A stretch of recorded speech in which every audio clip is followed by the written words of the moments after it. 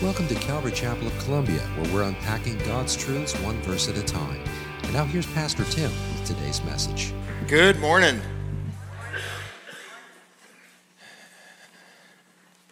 If you have a Bible, open up with me to Acts chapter 24. As you're doing that, there's a couple quick things from me. We are, just give you a little update on the school. We just finished our plans, and we are hopefully in process the next couple weeks of starting demolition and such. So we're excited. It's going to be fun. What that means for youth group and for middle schoolers is that some things are going to change. Obviously, youth will be in the sanctuary, I think, starting February. Is today the last Sunday in January? So I think it's actually starting next week. They'll be in the sanctuary with us. And then middle schoolers, we're actually going to be over in the foyer area during service. We'll still have middle school classes and such, but we're going to utilize that space for right now. Also, when you come in on Sundays, I don't know that it'll happen next week, but the front parking lot area is going to be roped off at some point because that's going to be our drop zone for construction stuff, and we're going to have a container out there to store some of our things and such. So relating to parking, this is super important. Are you listening? Just kidding. Whoa. So you can park over at DB's over here. We lease that parking lot. You can park over there. You can also park up behind the church at Nashville Power Sports in that parking lot. And so there's a couple options for you. If you get here early enough, you probably could park here in the back. But it's kind of an interesting pass, right? Because first service is getting out and you're having to come in. So if you time it right, if the Lord is with you, you'll find a parking spot back here. But here's what I want to say is that we need some servants to help with ushering people, to and from the parking. So if you've ever had a desire to drive a golf cart, we could use your help. We could, if you're even the youth, as long as you have a driver's license and you're not crazy, you can definitely drive the golf cart and deliver people from the parking lot to here. So if you're interested in that, we definitely could use your help. So you can go to the app and sign up under, the servant application. Just fill that thing out. Say, golf cart person, not guy, because it could be a girl too. But it could golf cart person. So there you go. And or you can talk to Pastor Mike and let him know, and we'll get you. We'll vet you. We'll put some cones out and see how you can weave in and out of things and such. Also, if you're looking for a way to serve and you're like, I don't want to really commit to anything like, where there's a lot of prep and stuff, we definitely need help with our cleaning. We have people come in on Saturdays and clean the church area before we get started, and we've lost some people, so there's some availability there. We go through a kind of a housekeeping schedule, so if you'd like to participate in that, it's an easy way to serve the Lord, and it's a blessing to the body. People don't even know how much of a blessing it is to go to a clean bathroom, right, and stuff like that. So if you're interested, talk to Pastor Mike or fill the application out on the app, and we will plug you in. So Acts chapter 24, we're looking at verses 1 through 27 this morning with a message entitled, The Trial by the Sea. Stand with me once you're there. We'll read our text together. Acts chapter 24, beginning in verse 1, and after 5 days the high priest Ananias came down with some elders and a spokesman named Tertullus. They laid before the governor their case against Paul, and when he had been summoned, Tertullus began to accuse him. Father, we thank you, Lord, for your word this morning, and we ask you to speak to our hearts. Lord, you have something important to say to us. Perhaps it's about the word procrastination. Are we putting something off? And we ask you, Lord, that you would draw our hearts to your word and that your spirit would speak directly to us today, that you would minister to us. We know you're faithful to speak, so have your way in us this morning. Father, we also want to lift up the Du Bois family, Tom and Anita, and the loss of their son here, part of our body. And we ask you, God, to just be with this family, that you would strengthen them, that you would comfort them, that you would give them a peace that surpasses all understanding. God, help us to be the body of Christ, to surround this family and just minister to them and to love on them. And we're to mourn with those who mourn, rejoice with those who rejoice. So, Lord, as you would put it on our hearts, would you help us to be mindful of them in the coming days and weeks and months and years, Lord. So we just lift the family to you. We ask you to be with them. In Jesus' name, amen. You can be seated. So, it's been said by someone somewhere, I think, that there are two kinds of people in this world. There are beach people and everybody else. What do you guys think of that? Do we have any beach people here? Like, anybody a beach person? Listen, we know who you are. You have the 30A sticker on the back of your car. You're rolling in the Salt Life stuff all the time. I know because I'm married to a beach person. I know this.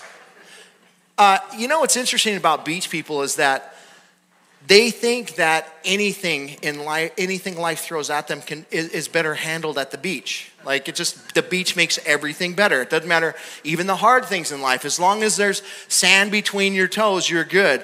I hate sand. It's messy. I don't like it.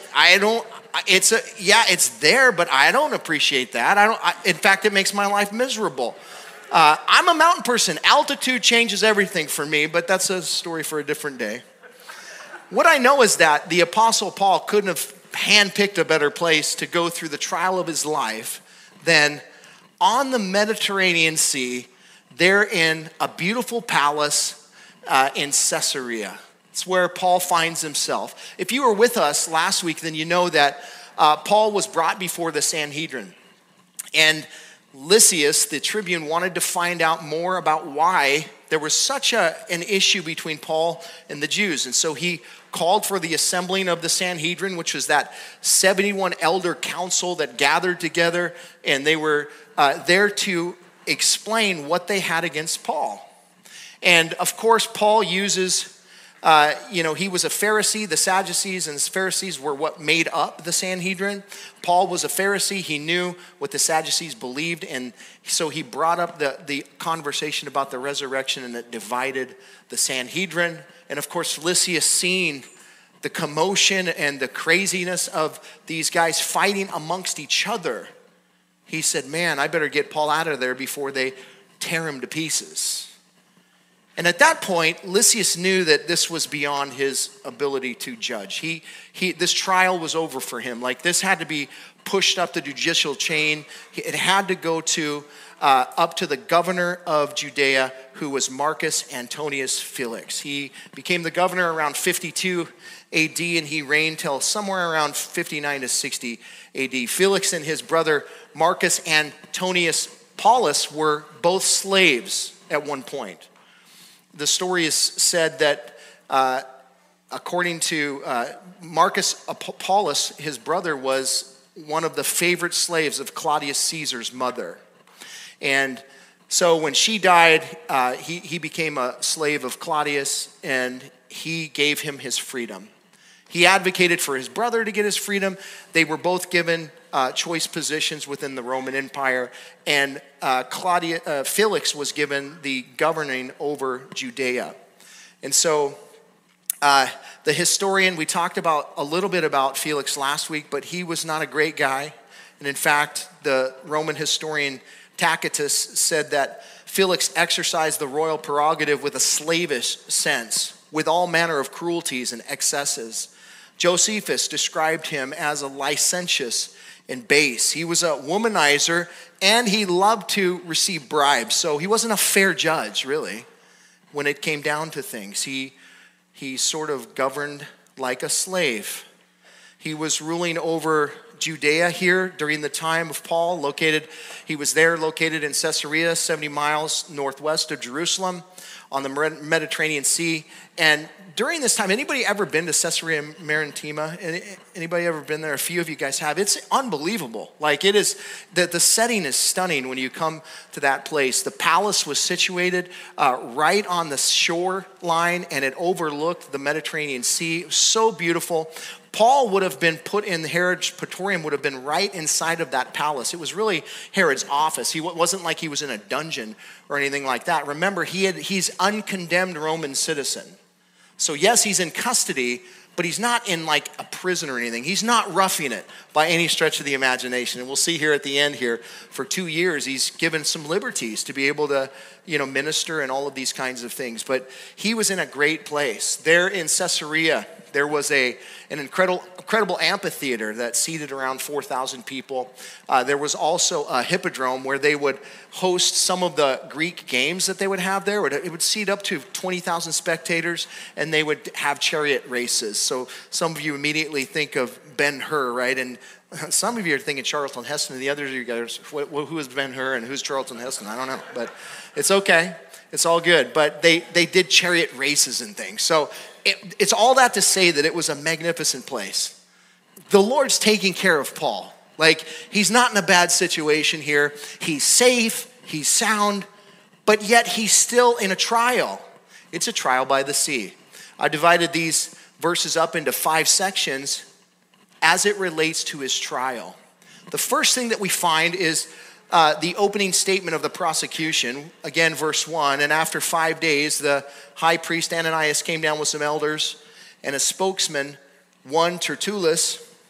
They laid before the governor their case against Paul. And when he had been summoned, Tertullus began to accuse him, saying, since through you we may enjoy much peace, and since by your foresight, most excellent Felix, he's really laying it on him here, reforms are being made for this nation in every way and everywhere. We accept this with all gratitude. Lies, lies, and more lies. But anyways, Paul here in Judea is been there for less than 2 weeks, and he's already been beaten and imprisoned. This is commonplace for Paul. No matter where he goes, this is what happens. He knows to expect this, in fact. Everywhere he goes, he knows he's going to get a beating, and he knows he's going to be imprisoned. And so this was just par for the course for him. It's been about 12 days now since Paul has been in Judea, the province. He's spent a few days in Jerusalem, 6 days probably, and now it's 5 days further. It's sometime around 12 days or so. We find Ananias, the high priest, coming to Caesarea to lay out the case before Felix relating to Paul. Ananias, by way of reminder, he is the high priest of Israel during this time. The high priests were appointed by Rome. It wasn't the Jewish people who appointed them. Yeah, they were part of the family and such, but they would appoint the man, and the man would be a man for Rome. He would be pro-Rome. And in fact, many of the Jews hated Ananias because of his pro-Rome policies that he would put out and such.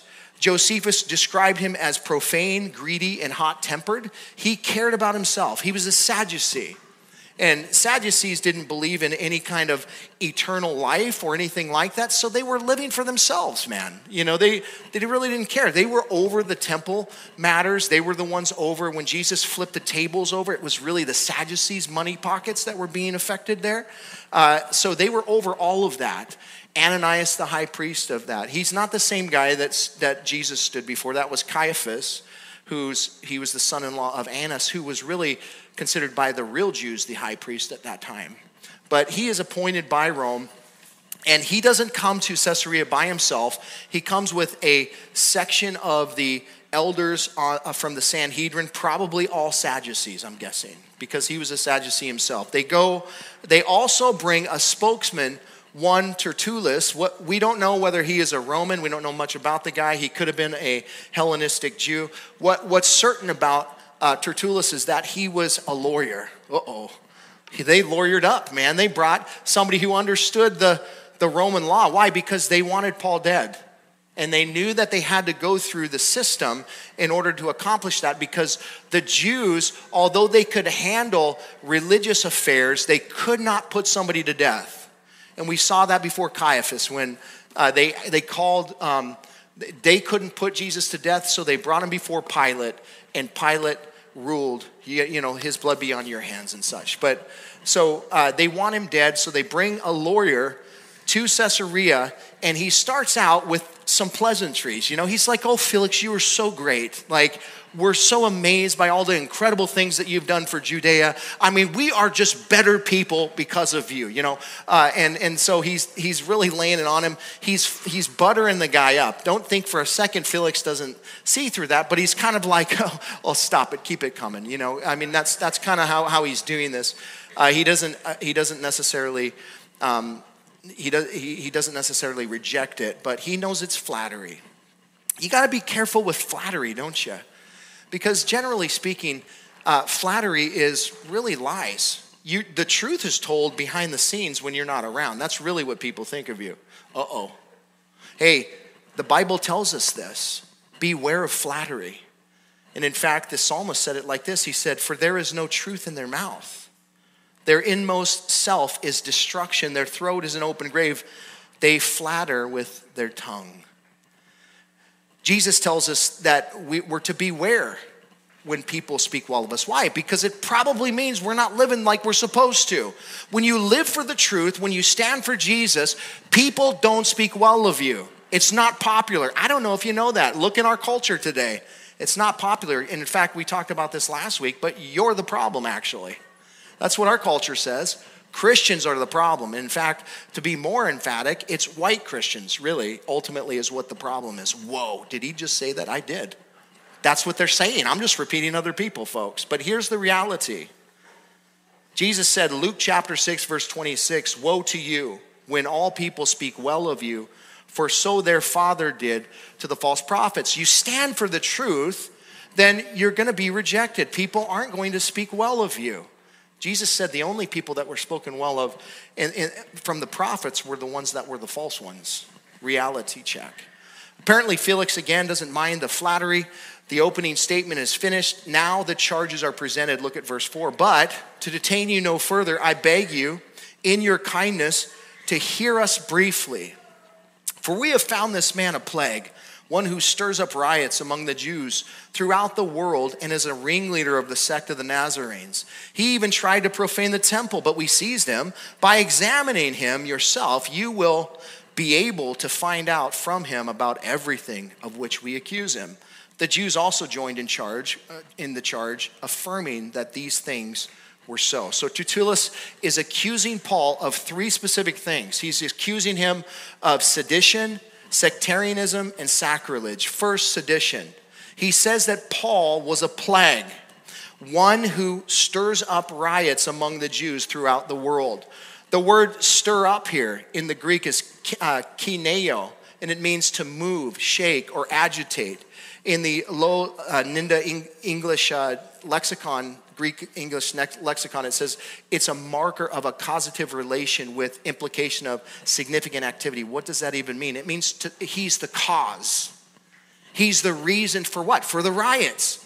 Paul's the problem. If we get rid of Paul, we get rid of the problem. What Tertullus is doing is he is positioning Paul as a violator of the Pax Romana. What is that? That's Latin for Roman peace.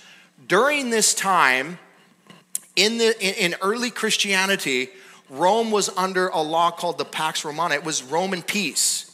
It started in 27 BC by way of Augustus, and it remained until the death of Marcus Aurelius in 180 AD. If you've ever seen the movie Gladiator, that happened around 180 AD. Marcus Aurelius died, and of course you're going to watch Gladiator to get your Roman history. Why wouldn't you? You would do that, of course. Why? It's the way we do things. But that would be the end of the Roman peace. But that was for 200 years or so. There was a law in the Roman Empire, which was the known world, by the way, that you were to live at peace. You weren't to cause problems. And if you caused problems, if you were a person who was someone creating riots and such, you would be dealt with by death generally. That's what would happen to you. So what Tertullus is doing is saying Paul is violating the Roman law. He's a violator of the Roman law. You should put him to death. Little do they know that Felix has been given inside information from Lysias. We saw it last week. He wrote him a letter when Paul was sent up to Caesarea, and he told him exactly what the issue was. Paul has not violated our law purely. It's only theirs. And in fact, Luke writes for us in Acts chapter 23, verse 29. This is Lysias' words to Felix. I found that he was being accused about questions of their law, but charged with nothing deserving of death or imprisonment. Not only does Felix have this information, but he also knows that Paul is a Roman citizen, and therefore he's protected by the Roman rights that a person would have. Now, that didn't always play a role in these courts and such, but in this case it probably would have. Here, Felix is, it seems like he's on thin ice, because we see after 2 years of Paul being there, he's yanked out of power. We'll see that in a minute. So he's trying to mitigate this situation. He's in a tough spot. He's got to keep the peace with the Jews, and he doesn't want to violate the rights of this Roman citizen here. And so they're telling him, hey, Paul is a riot. He's a ringleader. He's a rioter. He's guilty of sedition. And yet the claim is unsubstantiated. Paul will address it in just a second. Secondly, they accuse him of sectarianism. Tertullus claims that Paul was the ringleader of the sect of the Nazarenes. And if you've been with us, you remember that the Jews from Asia were going around trying to make it known in Ephesus and Macedonia, Achaia, that Christianity was a different sect of Judaism. Remember that? And what that meant was it was illegal to practice, because Rome approved all religions. You couldn't just believe what you wanted. You didn't have the rights to do that. You had to fall within the approved list of religions. And one of those approved was Judaism. The Romans considered Christianity a sect of Judaism, but what Tertullus is saying is no, it's not. He's a sect of the Nazarenes. He's trying to separate Christianity from Judaism, making it a violation of the Roman law. We'll see Paul address that in just a second. Finally, Tertullus accuses Paul of sacrilege. He said he even tried to profane the temple, but we seized him. He tried to make the temple unclean. You recall what happened there when Paul came to Jerusalem. He was there to worship, and he saw some of the Jews from where? Asia. Man, these guys they're crazy to kill Paul. They want him dead. They don't like him at all. He really ruffled their feathers to the point that they would follow him around. But they were probably in Jerusalem for probably the Feast of Pentecost at that point. But they saw him, and then they saw Trophimus, who was from Ephesus. They knew he was there, and then they started spreading some false accusations that Paul had brought a Gentile into the Temple Mount, and that's what created all of this mess. All that's going on as a result of those. Do you have any Jews from Asia in your life? Like that were just causing problems in your life? Paul had them, and he dealt with them. He let the Lord deal with them. And the Lord handled that for him. And the Lord will handle that for you. Here's the point is, you stay on task. You don't get off track because of other people. You stay the course. Paul's staying the course here, regardless of these accusations. But that's why he's here. They're saying he tried to defile the temple. He did not. Again, these are all lies and such. And if you have a New King James or a King James version, then you'll notice that there were some verses that I didn't read, because the ESV version does not contain verse 7 and the first part of verse 8 in your Bible. So regardless of what version you have, you'll notice if you don't have verse 7, there'll be an asterisk after verse 6, and it'll lead you to a footnote. You should read those footnotes because they're there for a reason.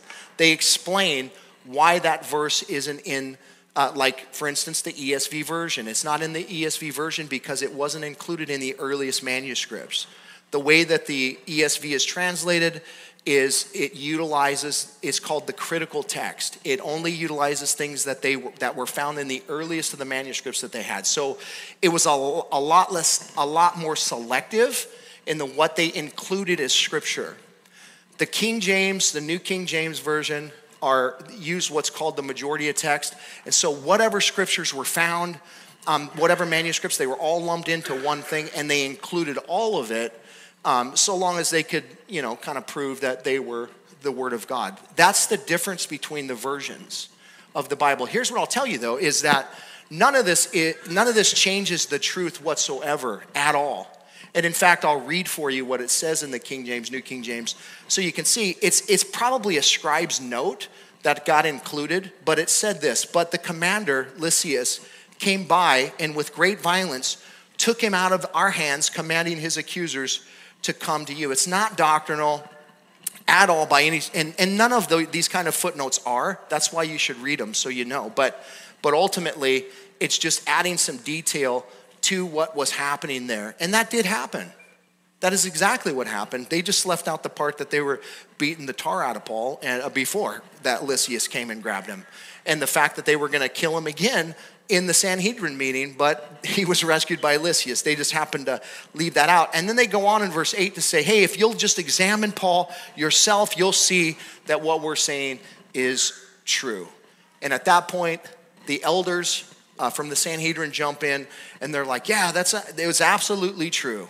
Listen, this is not Felix's first rodeo. He's been through these kinds of trials before, and I'm sure the malarkey meter is going off in him. He's beep, beep, beep, beep, beep. We know. So he turns to Paul and he nods, and he says, it's your turn, sir. Paul, with his opening statement, listen to the difference of the opening statement of the Apostle Paul here, verse 10. And when the governor had nodded to him to speak, Paul replied, not Johnny Depp, knowing that for many years you have been a judge over this nation, I cheerfully make my defense.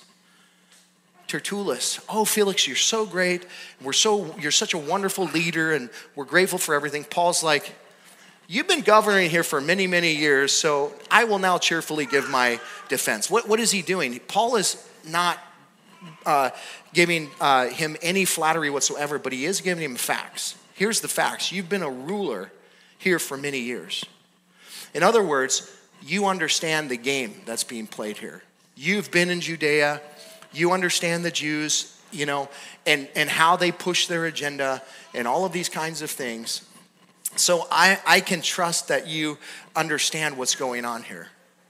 And by the way, Paul has his faith 100% in the word that he received from the Lord last week that said, you're going to Rome.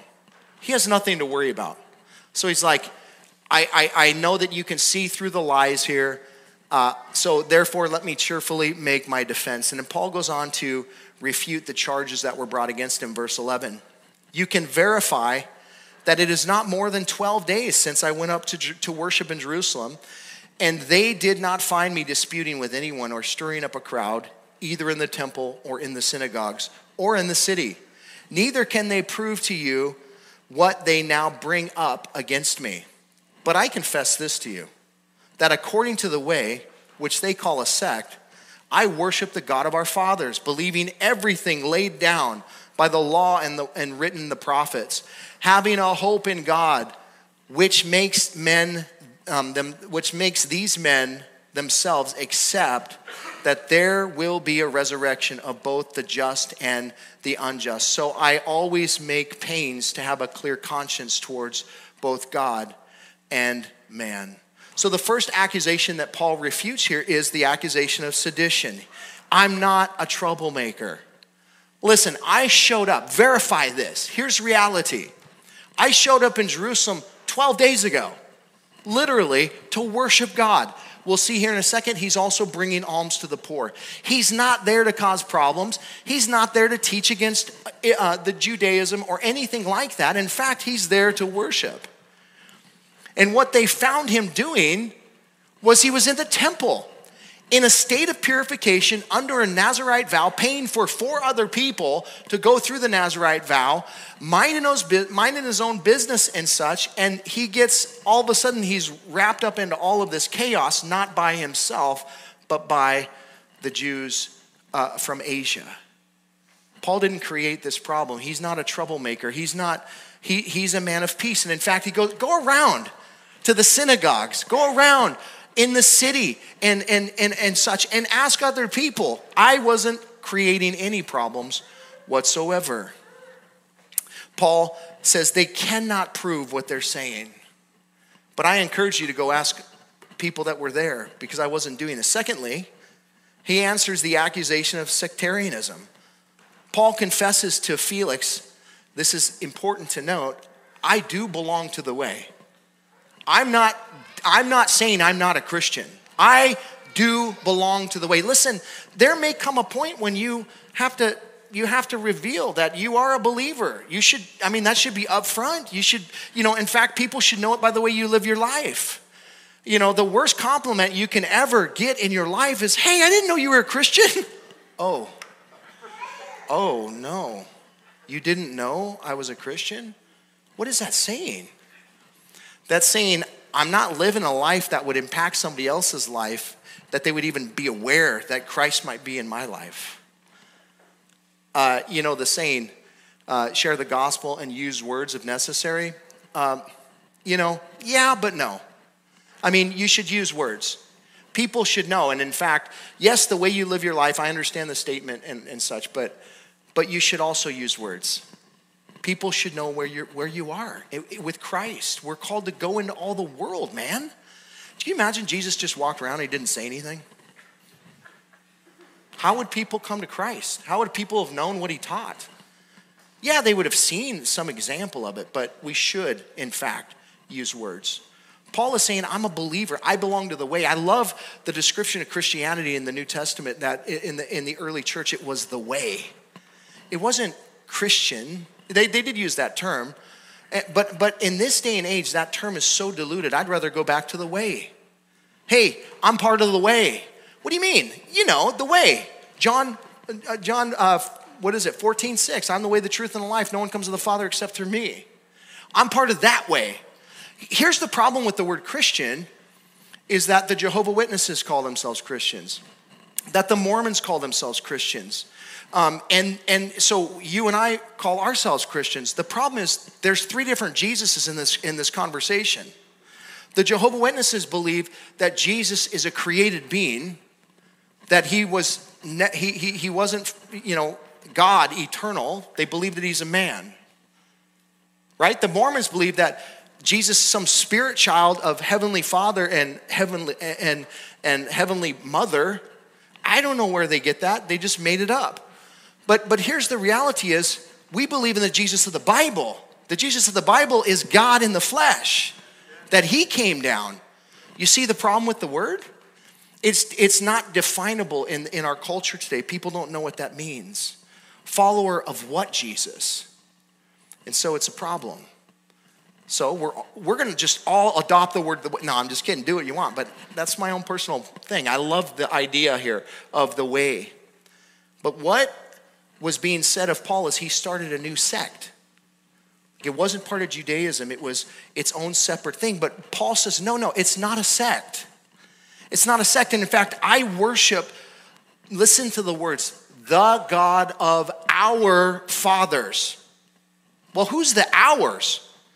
The God of the Sadducees and mine. It's the same God. We're worshiping the same God. Paul's saying, hey, if we're a sect, we're a sect of Judaism.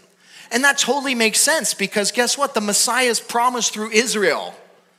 And in fact, if Paul could easily define himself as a completed Jew, that would make total sense. And that's when you talk about a completed Jew in this culture today, you're talking about a Messianic Jew, someone who believes that Jesus Christ is Messiah. And the Bible tells us that we're grafted in. You and I as Gentiles, there's no longer Jew or Gentile. We're all in Christ. Christ is the focus. He's the Messiah. But he did come through Judaism. And when I was in Israel one time and I was at a t-shirt shop talking to this guy, I was talking to him about the Lord. And he goes, there's one thing that I appreciate about Christians. We do worship the same God. And I said, bingo, dude. You just need to believe in Jesus and you'll be good, but no chance. Anyway, Paul is saying, listen, I worship the same God as you. And he goes on to say, I believe in the same things you believe in because they're written where? In the law and the prophets. Paul wasn't teaching against the law. at all. He wasn't teaching against the prophets. He was just saying, here's Jesus Christ is the fulfillment of those things. You know, Jesus said that. He said in Matthew chapter 5, verses 17 through 19, he said, do not think that I have come to abolish the law and the prophets. I have not come to abolish them, listen, but to fulfill them. For truly I say to you, until heaven and earth pass away, not an iota, not a dot will pass from the law until all is accomplished. Therefore, whoever relaxes one of the least of these commandments and teaches others to do the same will be called least in the kingdom of heaven. But whoever does them and teaches them will be called great in the kingdom of heaven. Jesus is simply saying, I came to fulfill everything that the Old Testament spoke of. Both the law and the prophets. I am the fulfillment of all of that.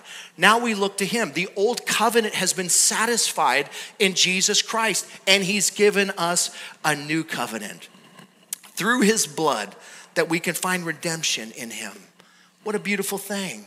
But he was not teaching something different. He was simply saying, I am the fulfillment of these things.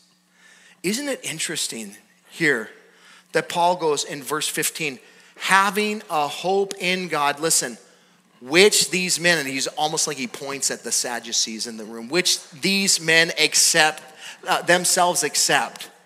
They accept the word of God. They do. And in fact, part of the Sanhedrin they were Pharisees. They believed in the law and the prophets. Paul is saying, some of those on the Sanhedrin, they also believe the same things I'm believing. They just don't believe Jesus is the Messiah. But when they believe the Messiah comes, they're going to say the same things I'm saying. Because that's what the law and the prophets say.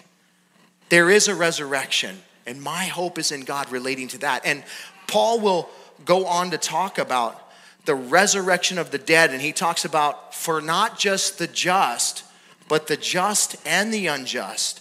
He speaks about the ramifications of rejecting Jesus Christ as Lord right here in his defense. And it's not necessarily even there. He is laying a witness before these people at the same time defending himself against what's being said. It's so interesting. Listen, the prophets spoke about resurrection. You have to deny the Old Testament to deny the resurrection. In fact, Job 19, 25 through 27. For I know that my Redeemer lives, and at the last he will stand upon the earth. And after my skin has been thus destroyed, yet in my flesh I shall see God, whom I shall see for myself, and my eyes shall behold, and not another. My heart faints within me. Isaiah wrote about the resurrection. Isaiah 26:19. Your dead shall live, their bodies shall rise. You who dwell in the dust, awake and sing for joy. For your dew is a dew of light, and those who sleep, I skipped it. And the earth will give birth to the dead. He's talking about a resurrection. Daniel talks about a resurrection. Daniel chapter 12, verse 2. And many of those who sleep in the dust of the earth shall awake, some to everlasting life, and some to shame and everlasting contempt. Paul is referring to the prophets relating to the resurrection of both the just and the unjust. Everybody's going to stand before God one day. Nobody gets a pass. Everybody will stand before the Father and give an account for their life. Both who are justified in Christ and those who are not. And Jesus said it himself in John chapter 5, verses 27 through 29. He said, and he has given him authority to execute judgment because he is the Son of Man. Do not marvel at this, for an hour is coming when all who are in the tombs will hear his voice and come out, those who have done good to the resurrection of life, and those who have done evil to the resurrection of judgment. And again, Revelation chapter 22, verse 12, behold, I'm coming soon, bringing my recompense with me to repay each one for what he has done. This is serious business. Like what Paul is saying here has eternal ramifications. He's talking about the judgment of the just and the unjust, judgment of believers and unbelievers. There's two different judgments happening in the afterlife, folks. One for believers, it's called the Bema Seat judgment. For you and I, we're not going to stand before the Lord and give an account for our sin. Our sin has been dealt with at the cross. Jesus Christ wiped our sins away. When he said it was finished, like he wasn't kidding, it's over with. Your sins are wiped away. You're not going to stand before God and he's going to say, well, you did this wrong and you did this wrong and you did this wrong. He sees the righteousness of his son when he sees you. When you stand before him, what he will be judging you for is what you did with your life after you were born again. What did you do with the time that God gave you? How did you live for Christ? What are the works that you did relating to Christ? When James was saying, show me your faith and I'll show you my works, he's speaking about after Christ, there should be some evidence of our salvation in the way that we are living our lives. Ephesians 2:10, we're his workmanship created in Christ Jesus for good works that he created beforehand that we should walk in. God has good works for us to do, and we will be judged for those good works. And here's what's interesting about it, is we'll be rewarded. It's not like he's coming down on us. It's like a reward ceremony, really. How is it that we get rewarded for the works that God created us to walk in and gave us the power to do it? Isn't that interesting? It's mind-boggling to me. It's like you taking your little toddler who's learning to walk and you're walking with, no, look at you're walking. And then you're walking him. He's not walking. But you're walking him and then you go, oh, good job. Here's a reward for you. You did it. He didn't do it. You did it, but he gets rewarded. That's what it's like. Isn't that cool? God is so good in that way.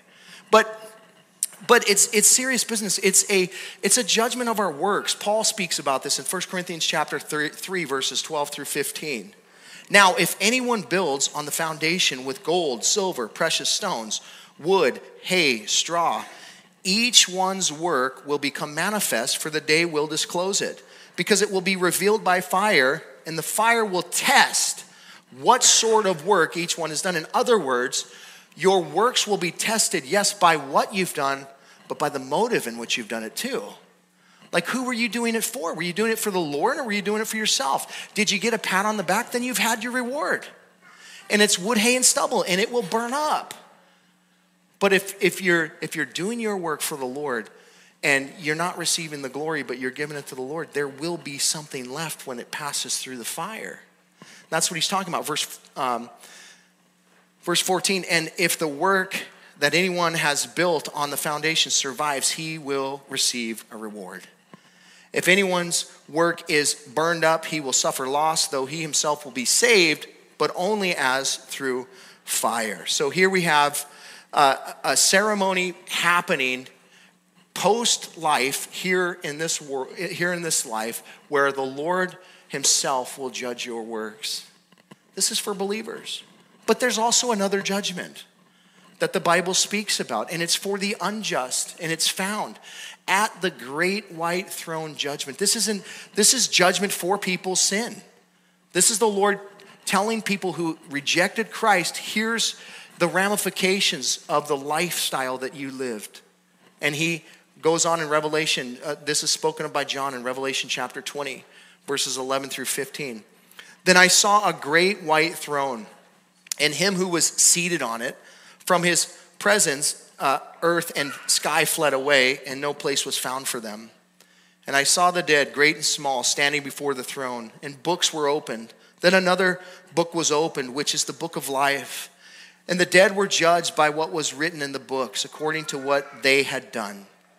And the sea gave up the dead who were in it. Death and Hades gave up the dead who were in them. And they were judged, each one of them, according to what they had done. Then death and Hades were thrown into the lake of fire. This is the second death, the lake of fire. And if anyone's name was not found written in the book of life, he was thrown into the lake of fire. Listen, hell is a real place. It's a real place that the Bible speaks about. In fact, Jesus, a lot of what he taught was about hell, where there'll be weeping and gnashing of teeth. He talked about utter darkness is what hell really is. The absence of God, which is the absence of light, which is utter darkness. Have you ever been in a place where it's just pitch black, where you can't even see the hand? Isn't it frightening? I was in India one time, and the guy goes, hey, get situated. You don't want to be walking around when we shut the generator off. And I go, what do you mean? And he's like, and I was like, whoa, it is so dark. And I was trying to see my hand. I couldn't. And then all of a sudden my heart started beating like that. I'm like, dude, are you afraid? Are you afraid, little Timmy?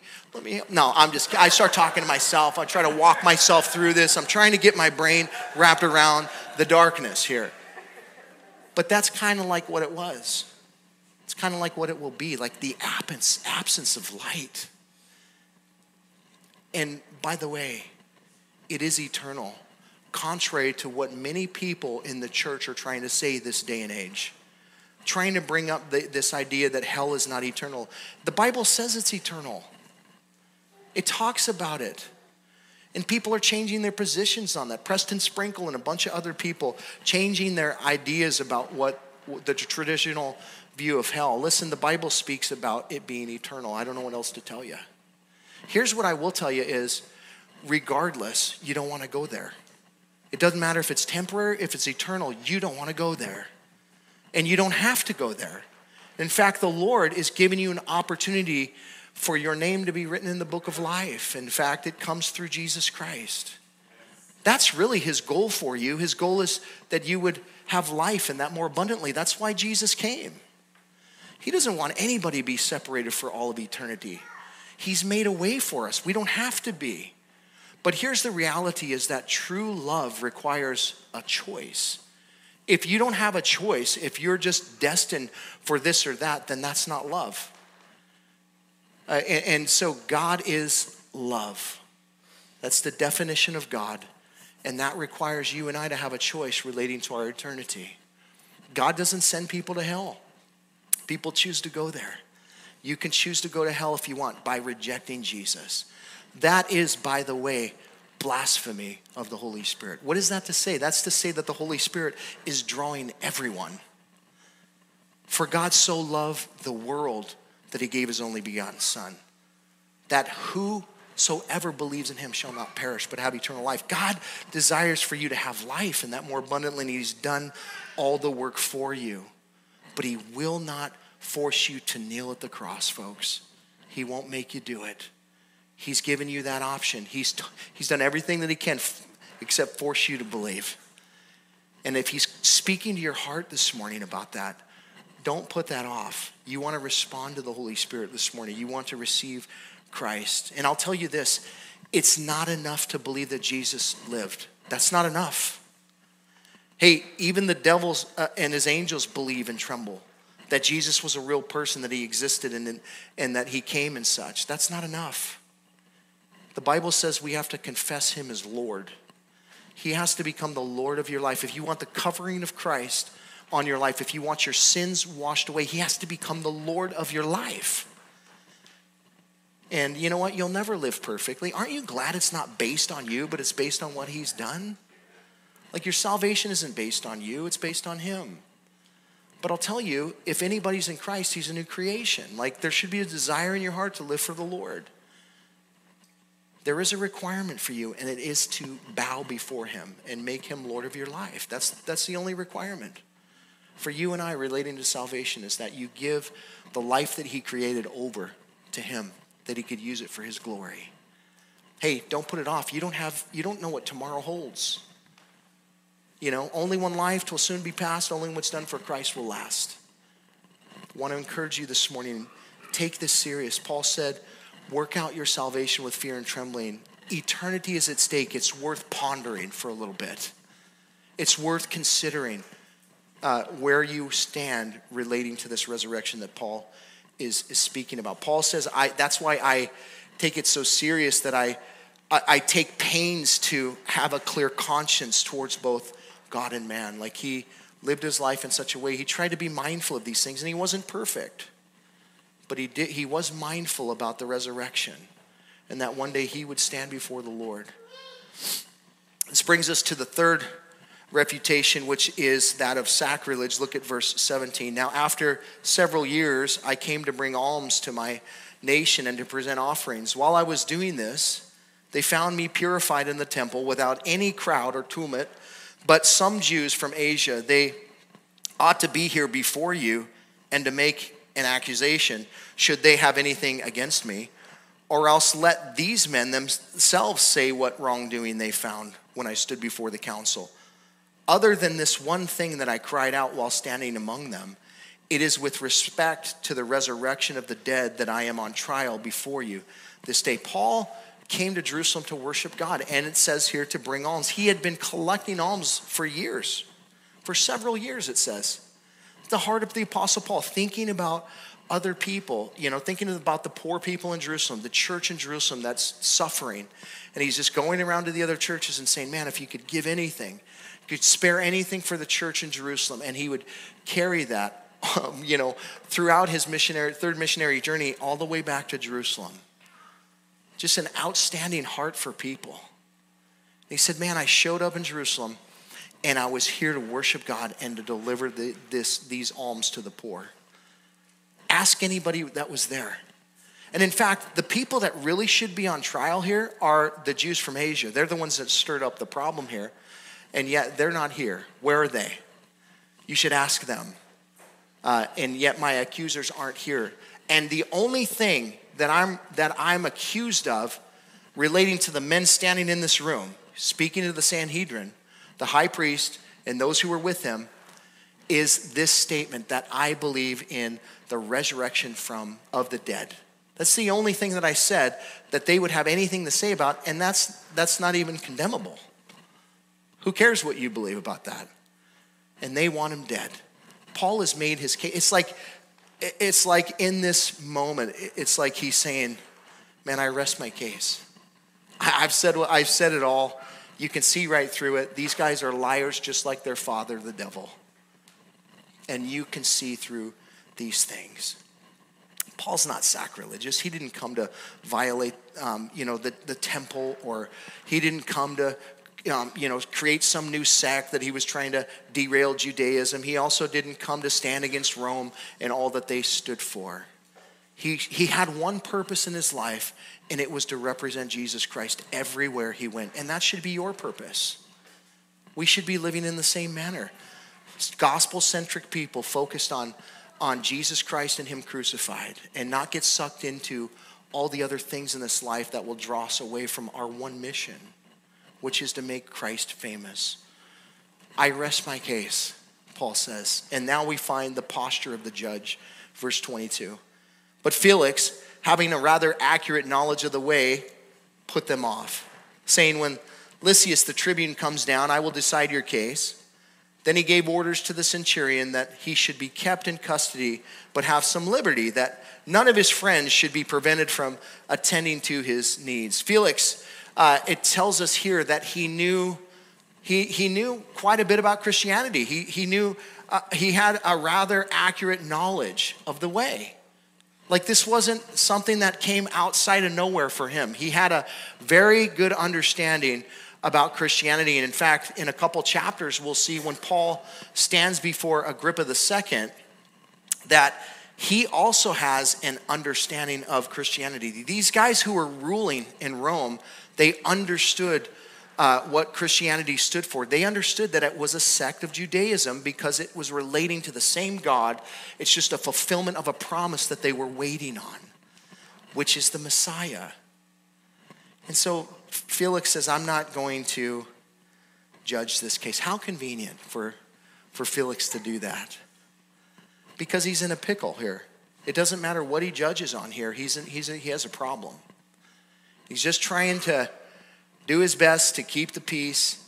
And, it's kind of a spineless way to handle a case here, because he's not really standing for the truth, is he? What he's doing is protecting his job. And he doesn't do a very good job of that, because 2 years from now, he'll be removed. Probably because the Jews from this trial go and appeal up the chain, maybe all the way to Rome, to Caesar. And they say, man, this guy is not trying this case accurately. We want him removed. He's not good. He's allowing all kinds of havoc to take place here in Judea. We want somebody else, and they replace him with Festus here. We'll see. What's interesting about this is that he put it off. And I wonder if the Lord isn't speaking to you this morning about, are you putting anything off? Like, does the Lord have something on your path that you're supposed to be doing that you're like, I'll do it later. I'll get to it later. Because it might ruffle some feathers, and it might, you might have to stand for something, and I'll share with them later. Or I'll make that stand later, whatever. Maybe the Lord is speaking to you today about, hey, it's time to make a stand. We can't do this stuff later. Because later may never come. And you know what? God wants our obedience. Obedience is better than sacrifice. Do what he tells you to do. And you know what? You'll see amazing things as you walk.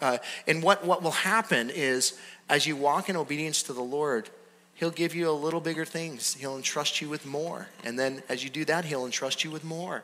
And you'll be able to be used by God in significant ways.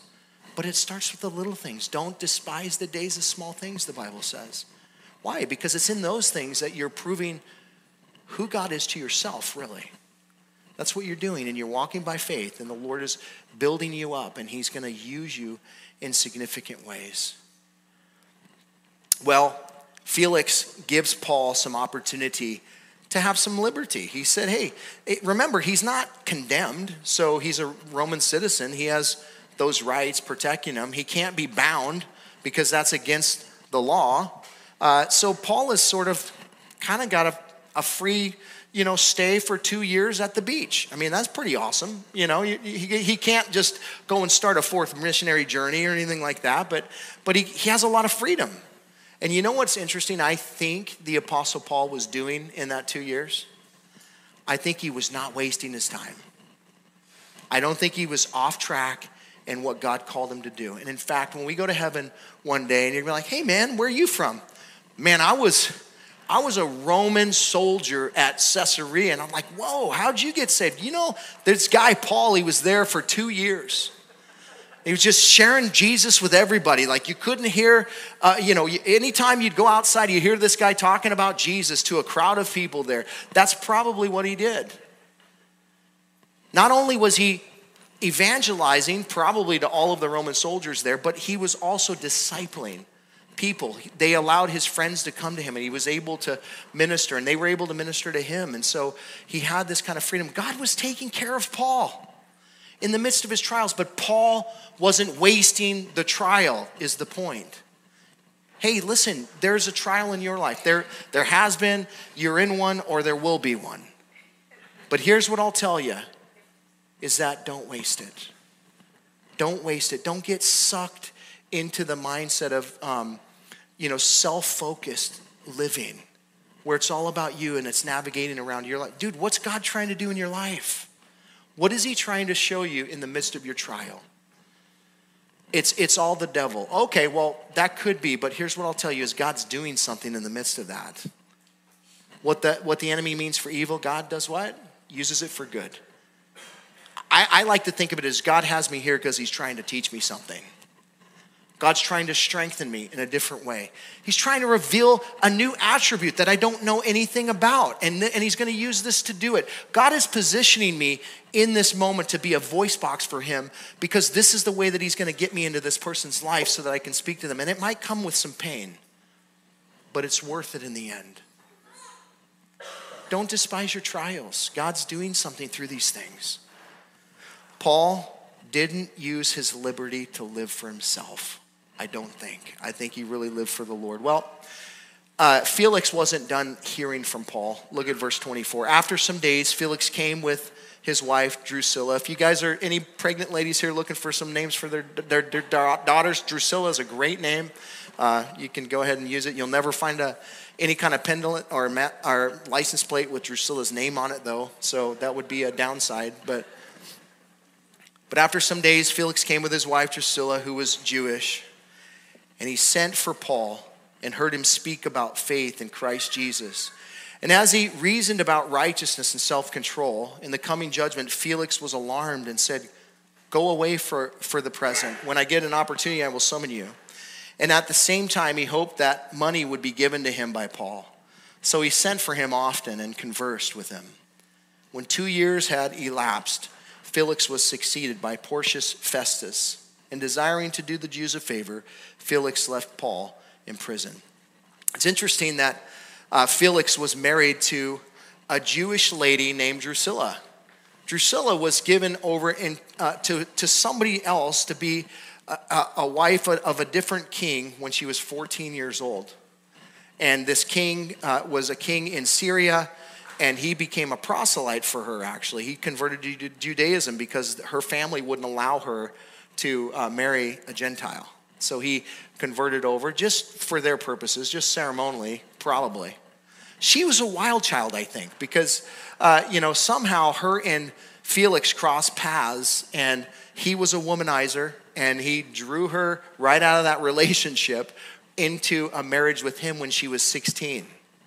So she's been with him for like 4 years or so. She's maybe around 20 years of age at this point. Her Drusilla's dad was Herod Agrippa I. You guys remember him from Acts chapter 12? He was the guy that killed James, the brother of John, and then he imprisoned Peter, and his intentions were to kill Peter as well. And remember, the angel came while Peter was sleeping between the two soldiers, just totally at peace. And the angel unshackled him and told him to get out of there. Well, after that, Agrippa, it tells us in Acts 12 that he goes up to Caesarea. And one morning, Agrippa is coming out to give an oration before the people there in that amphitheater. And it tells us that he put his royal robes on, which were lined with like silver and gold and such. And when he sat in the sun that day, he shimmered, and he gave a great speech. And at some point during that time, the people were so enamored with the situation and with his words that they began to speak the voice of a God and not of a man, the voice of a God and not of a man. And at some point in that moment, Agrippa said, "You're right, this is the voice of a God and not of a man." And when he received God's glory, it says the angel of the Lord touched him, and he started to die immediately as parasites started to eat his innards out. Pretty awesome. So that's her dad. I say that to say she understands Christianity. She's been around it. She knows this stuff. She's seen it, but she's intrigued. And some people believe it's her that's causing Felix to call Paul, but it says that they wanted to learn more about the faith in Christ. Isn't that interesting? Tell me more about the Lord. What an opportunity Paul has here. And so he gives them a 3-point sermon. Really quickly, he tells them about righteousness, about self-control, and about judgment. And as he's talking about righteousness, the idea is that no one can come to heaven without righteousness. You have to have true righteousness in order to get into heaven. And Jesus would tell us that it cannot come by our works. Period. He said in Matthew 5:20, "For I tell you, unless your righteousness exceeds that of the scribes and the Pharisees, you will never enter the kingdom of heaven." He's telling his disciples, it's impossible to come to heaven through your own works. Well, I'm a good person, and I think if I do all the... No, that's a humanistic position on salvation that will fail you. It will lead you straight to the pit of hell. The Bible tells us that our best works are like filthy rags before God. None of us are righteous. We need true righteousness, which is given to us through the Son of God and his perfect works. He takes your filthy rags, and he puts on you a robe of righteousness. And now when the Father sees you, he sees his Son, and he sees his Son's righteousness. You can't come to heaven. The Bible tells us that the unrighteous will not inherit, emphatic, will not inherit the kingdom of God. You need the righteousness of Christ. And no doubt Felix is getting uncomfortable. He says, "Hey, Paul, can you move on?" Well, let's talk about self-control. You wife-stealing, licentious, person. And he goes on, he tells him about self-control. What is self-control? It's a fruit of the Spirit is what it is. You're not going to ever have true self-control if it's not birthed by the Spirit of God and by the fruit of the Spirit, which is love, joy, peace, patience, kindness, goodness, faithfulness, gentleness, and self-control. Against such things, there is no law. Self-control comes by the Spirit of God. Paul, that's enough. Move on. Well, let me tell you about the coming judgment. Let me end with a little light conversation about the coming judgment that Hebrews chapter 9, verse 21 says that it is appointed for man to die once, and after that comes the judgment. Felix, you're going to stand before God one day. Drusilla, you're going to stand before God one day. What will he say to you? What's he going to say? And it's at this moment where Felix is so convicted by the Holy Spirit that he says, go away. Go away. I don't want to hear anymore. I can't hear anymore. And understand, when people say that to you, when they reject the gospel, it's because of the conviction of the heart. They don't want to hear it. I don't want to hear anymore because you're going to have to make me think about this stuff. I don't want to think about it. But the Lord just will keep after them because he's the hound of heaven and he loves people. But we got to be faithful to deliver the message that God has given us, that righteousness is required. Everybody's going to stand before the Lord one day. And it says for 2 years he would call Paul and he would talk to him. Yeah, maybe because he wanted to get a bribe. But Paul saw it as an opportunity. Was Paul there for 2 years? Because of this trial? Was Paul there for 2 years to minister to Felix? For 2 years straight? To tell him about Jesus and that God could forgive him for his sins and all of these kinds of things. Will Felix be in heaven? Who knows? We don't know what he did with the gospel. There's no indication that he received it here. But you never know. You don't know. But Paul was faithful. And what we'll see here is after 2 years, Felix is succeeded by Festus. And as Paul comes before Festus next week in our passage, we'll see he makes that famous statement, I appeal to Caesar. So let me ask you this morning before we close, what is the Lord saying to you today about eternity? Where do you stand with the Lord? It's something that you should consider. And if the Lord is convicting your heart this morning, and you're like, well, but I think I'm a Christian, but yet at the same token, you're kind of like going, man, I don't know. I think I need to receive Christ. Let me just explain something to you. That only happens for a few reasons. It can happen to somebody who has never really spent enough time in the Word of God to gain assurance of your salvation. In other words, we gain assurance of our salvation over time as we read the Word of God, right? We gain assurance as we continue to read the Word of God and we understand that it's all about what Christ has done and that I can't contribute to that. We lack assurance when we don't understand the gospel. And we think that salvation is somehow tied to the way that we live our life. It's not. If it is, we're all in big trouble. That's all I have to say, but it's not. When Jesus said, it is finished, it is finished. He paid the price. Now, again, that's not a license to go do whatever you want. If you're really in Christ, you're going to want to live that way. But if you lack assurance of salvation today, it's possible because you don't understand the promises of God. You've not spent enough time in the Word of God. It's like you might have said a prayer and received Christ, and he may have come inside of you. The Holy Spirit may have sealed you, but you lack that confidence in your salvation because you're not spending enough time in the Word. Hey, this is how we get assurance right here. Page by page. The discipline of reading God's Word. That's how you get assurance. The Holy Spirit will speak to your heart, is what I know. And he'll tell you where you're at. Just because you said a prayer doesn't mean you're saved either. At the end of the day, where is the evidence of your salvation? That's what you need to ask. I only say this because eternity is at stake and it's important, right? And we're living in a day and an age where, the gospel is so watered down and people don't have a clear understanding. Discipleship is so lacking. People aren't really growing in Christ. So I want to encourage you today, man, if the Lord's knocking on your heart and you're not sure, you're not absolutely sure that you're going to heaven, that you would receive Christ this morning. I don't care if you said the prayer 10 times.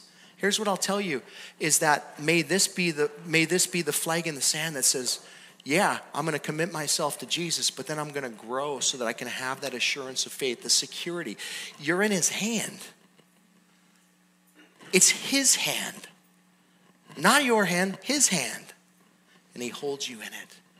Are you in Christ this morning? If you are, hey, praise the Lord. Are you living for him? Is your focus on temporal things? Are you storing your treasures up in heaven? This is also something worthy of consideration, folks, because you're going to give an answer too about what you did. And it's not to condemn you, it's to encourage you that you know what? You have some contribution to make in heaven, and it will determine where you are and where you're placed in that. How faithful you are here translates into eternity and where what you do and the things that the Lord gives you. It's a reward for you and I. So be faithful to the call. If you're saved, stay on task. Don't miss the opportunities. Use everything that God presents in your life as a way of knowing him more, being strengthened in him, or being positioned to share the gospel with somebody. Be always on the lookout of what God is doing. Amen. Thanks for listening. You can hear more of Pastor Tim's studies through the Word of God on our website, www.calvaryofcolumbia.org. Thanks again for listening, and we hope you'll join us again as we continue to study God's Word.